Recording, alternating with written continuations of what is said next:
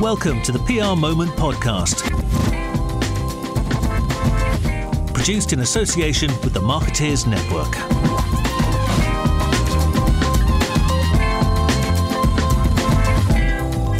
Welcome to the latest PRmoment podcast. On the show today, we're talking about the results of the PRCA's governance review with Ray Eglinton, who is a board member of the PRCA and Group MD of 4 Communications. Before we start, a quick plug for our next couple of webinars. We've got LinkedIn as a marketing channel coming up next week, and the week after that, the March of PR, where we're going to be talking about the increasing dominance of earned media ideas in integrated marketing. Ray, welcome to the PRmoment podcast. Thank you. Nice to be here. Nice to join you. An absolute pleasure.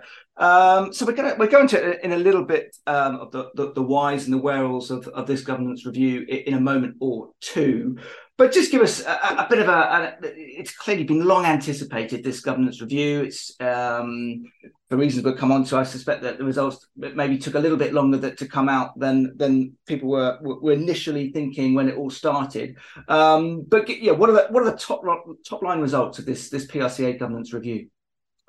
Well, I think if I was to summarise it in one sentence, this is about creating a structure that gives a platform for the next phase of PRCA's growth.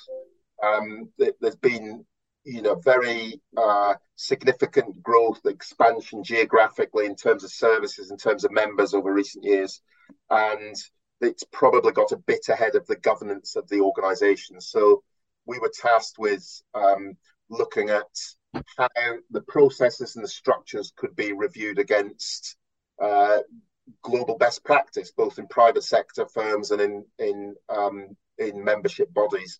And that's what with our partners, with an external firm that we appointed after competitive tender, have been doing, and that's involved huge amounts of consultations, so 50 or more individual and group interviews with members, with staff at PRCA, with interested bodies. Involved a full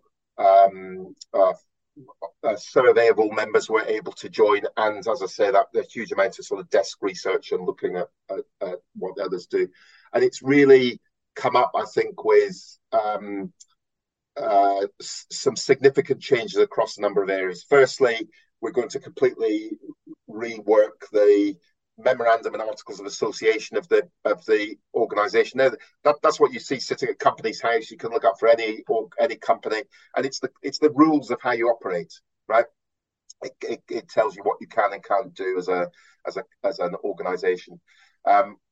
We've recommended a change to the structures of a lot of the bodies that are part of the PRCA, with a fundamental flagstone remaining in place, and that is that we still make sure that there's the opportunity for participation, for representation, for engagement by members, which is so important. That's why people join, because they want to be part of the industry and contribute, so that we have those structures, but that there's much clearer accountability, transparency, authority, and in a number of areas, independence.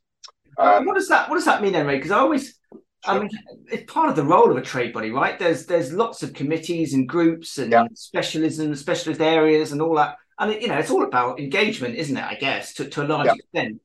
But I suppose, there is those things need to have some power, otherwise they're worthless, aren't they? Is that what you're sort of alluding to there? That you're trying to do a bit less of that stuff, but maybe give them a bit more authority? Well, that's a really good way of putting it, Ben, actually. So maybe a bit less, but definitely giving more authority and clear authority, so people knowing what it is that the bit that they're part of, the bit that they're participating in, can and should be doing, and how they get the resources to do that, how they get budget to do that, how many people are involved, etc., etc. So should we say something like, I don't know, the PR Council, for example, which is quite a large group of fairly senior PR people, they'll have a tighter terms of reference, in essence, is kind of, just for an example. I mean, we could, there might be one other you want to point out, but So I think what came to mind. Terms of reference, how people are appointed, and how they how long that they serve. So, for example, let's take as you take an example, the management board, which will become an important part of overseeing the operations of the PRCA. Currently, the board I think is over 30 different directors, and has some fantastic people on it, people who've really contributed a huge amount of time over the years. That will slim down. That will slim down to a total of 10 people. 8 of them will be from within the industry, and they'll be selected by a general council, which has representatives from every member. It'll be a clear election process, so it's transparent. How people are selected and why they're chosen. We'll have 2 independent directors on that board, so there's an element of independent oversight and input coming in. That board will also oversee an audit and risk committee, so there's clear management of the finances of the organisation.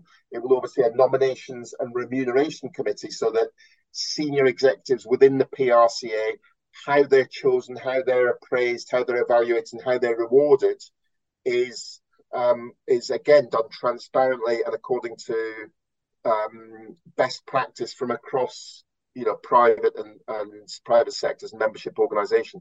So it's bringing a bit of order and process to the proceedings. Exactly. And within that, making sure that for all those boards and groups that people are chosen transparently, they know what it is that they're doing, and they have limited terms, so that we constantly refresh who comes through within the organisation. There will be a much clearer review and complaints procedure. There'll be a standards board that has significant external presence, independent people sitting on it. So if you're a member and you wish to raise a concern or a complaint, you can do that and know that it will be handled. If you're a member of staff, you can do that and know it will be handled clearly and professionally. And again, like every well-run company or organisation, have these things, and it's simply a case of ensuring that those processes and systems are in place here. And is that, I was going to ask on that, is as a non-profit, as a member organisation, does the governance of an organisation like the PRCA, not just the PRCA, does that have a slightly different accent to it, or a slightly different form than it does in an organisation like FOR, for example? Or are you basically saying that actually they're broadly very, very similar? I think it's a really good question, because I think one thing, as we've seen over the last few months, is when you're a membership organisation, a review of this sort is played out much more publicly than it might be in a company like FOR, where we're very rigorous within our own company on governance and how we run that business. It's just we don't have to run that process in front of thousands of members. But I think for a membership organisation, the thing that's absolutely critical in all of this is transparency. I think members want to be able to see how things run, how people are chosen to play different roles in the industry, how the organisation operates. And so that's probably the key thing that's differentiates, is just that you need really a lot of transparency to the members. And members of any membership organisation want to see value in what they get. The PRCA provides huge value, and at the board earlier this week, Renner came in, presented the things that have happened over the last few months. There's an incredible amount of work goes on at the PRCA. Yeah, if anything, I'd argue too much. It does so much. If anything, I think it tries to do too much. But yeah, I agree. It does a huge amount of things. Just for anyone who hasn't followed this debate, who was listening to this podcast going, okay, right, well, that's all very interesting, but why? Do you just want to give us a little bit of, there's a lot of background, right? So you give us a summary, but why was it that the PRCA felt it needed to have a governance review? Well, so this was discussed and agreed by the board back in September of last year, and that was the first board meeting that Sarah Schofield, who's the current chair of the PRCA, that was her first board meeting as chair, and she set that out as one of her key priorities. Now, that's really not unusual in any organisation. A new chair comes in and says, one of the things I want to do is just look at how things are run and the formality of how that is done to ensure that it's working against best practice. And so, I think that's not unusual for that to happen. I think the timing was really important for PRCA because it's grown so quickly over the last 4, 5, 6 or more years. Again, it's not unusual for an organisation that grows so quickly to perhaps the way it does things slightly accelerate ahead of the rules that it's got to govern how it should do things. And so it's a kind of catch-up process there, as much as anything. And I think, one key thing that came through all of the interviews and research and so on, there's a huge amount of goodwill and support from members, but they want to be sure, are we operating as the PRCA operating to,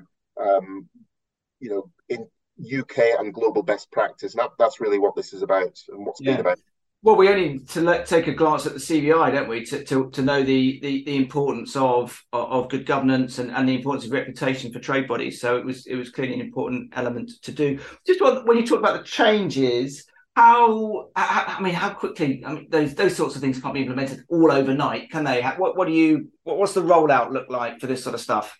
Well, so the first thing to say is, as a governance review body, we have to follow the existing governance to change the governance, right?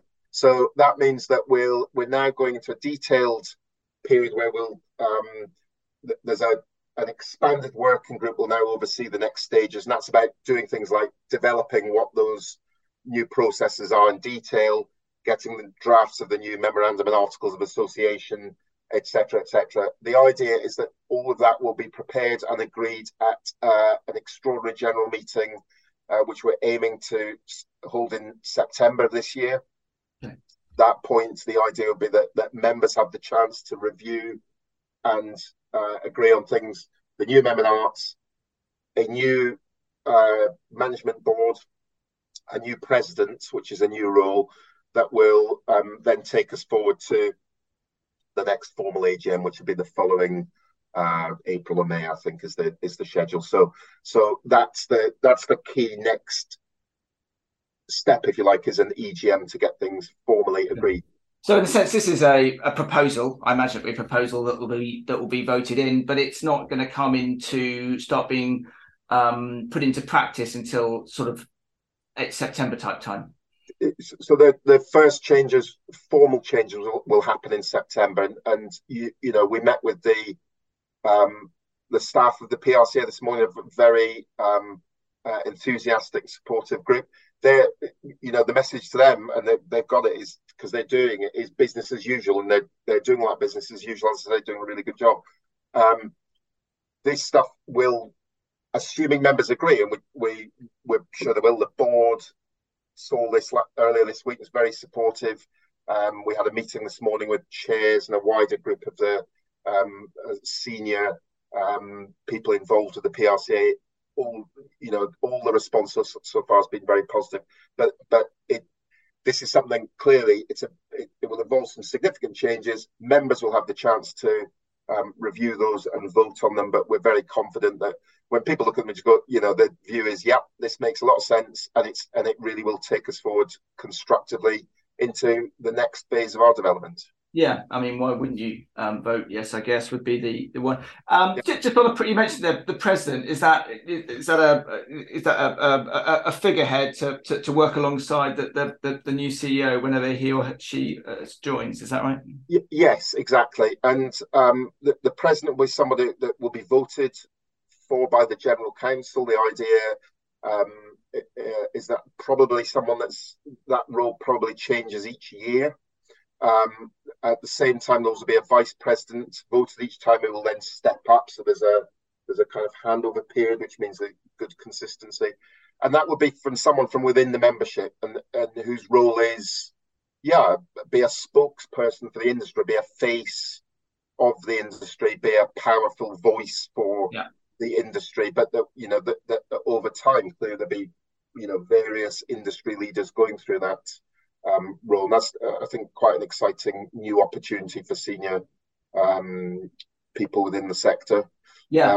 Well, that's very different from how it used to be, wasn't it? I mean, in recent times, Francis Ingham, in essence, became the spokesperson for the PRCA and worked to aspect from a potentially to an extent to the wider sector profession as well. And we should just mention that, shouldn't we? Because clearly, Francis Ingham, your ex CEO, passed away, aged 47, during this governance review. And again, for people who are not aware, it's widely known, it's widely reported. He passed away due to complications from mental health issues and liver damage caused by alcoholism. Was his with the difficulties that he experienced as a CEO, was that covered in the governance review at all? Well, first, I'd just like to say, because I'm not party to any of the details of Francis's death, and therefore I'm not sure I agree or comment on the points you just made about him. But I can talk about the governance review. As I say, that governance review started in September of last year and was a key plank, I think, of Sarah's tenure as a chair coming into that. And I think, as I say, it was there. A key reason why it was needed was just because of the growth of the PRCA and how quickly it had grown, and how it's across so many new areas where the existing structures and processes and memoirs didn't really cover. And I think you can take that as a sign of the success of Francis. And I think one of the key things that has come up from everybody who's talking is they recognise very clearly just how much the PRCA grew in membership, financially, in international reach under that tenure of Francis. And I think everyone is very clear in recognising that, and that's a great legacy that he will leave in that. Okay. Ray Eglinton, thanks so much for that insight. Really appreciate it. No problem. Thanks a lot. Thanks for listening to the PR Moment podcast, produced in association with the Marketeers Network.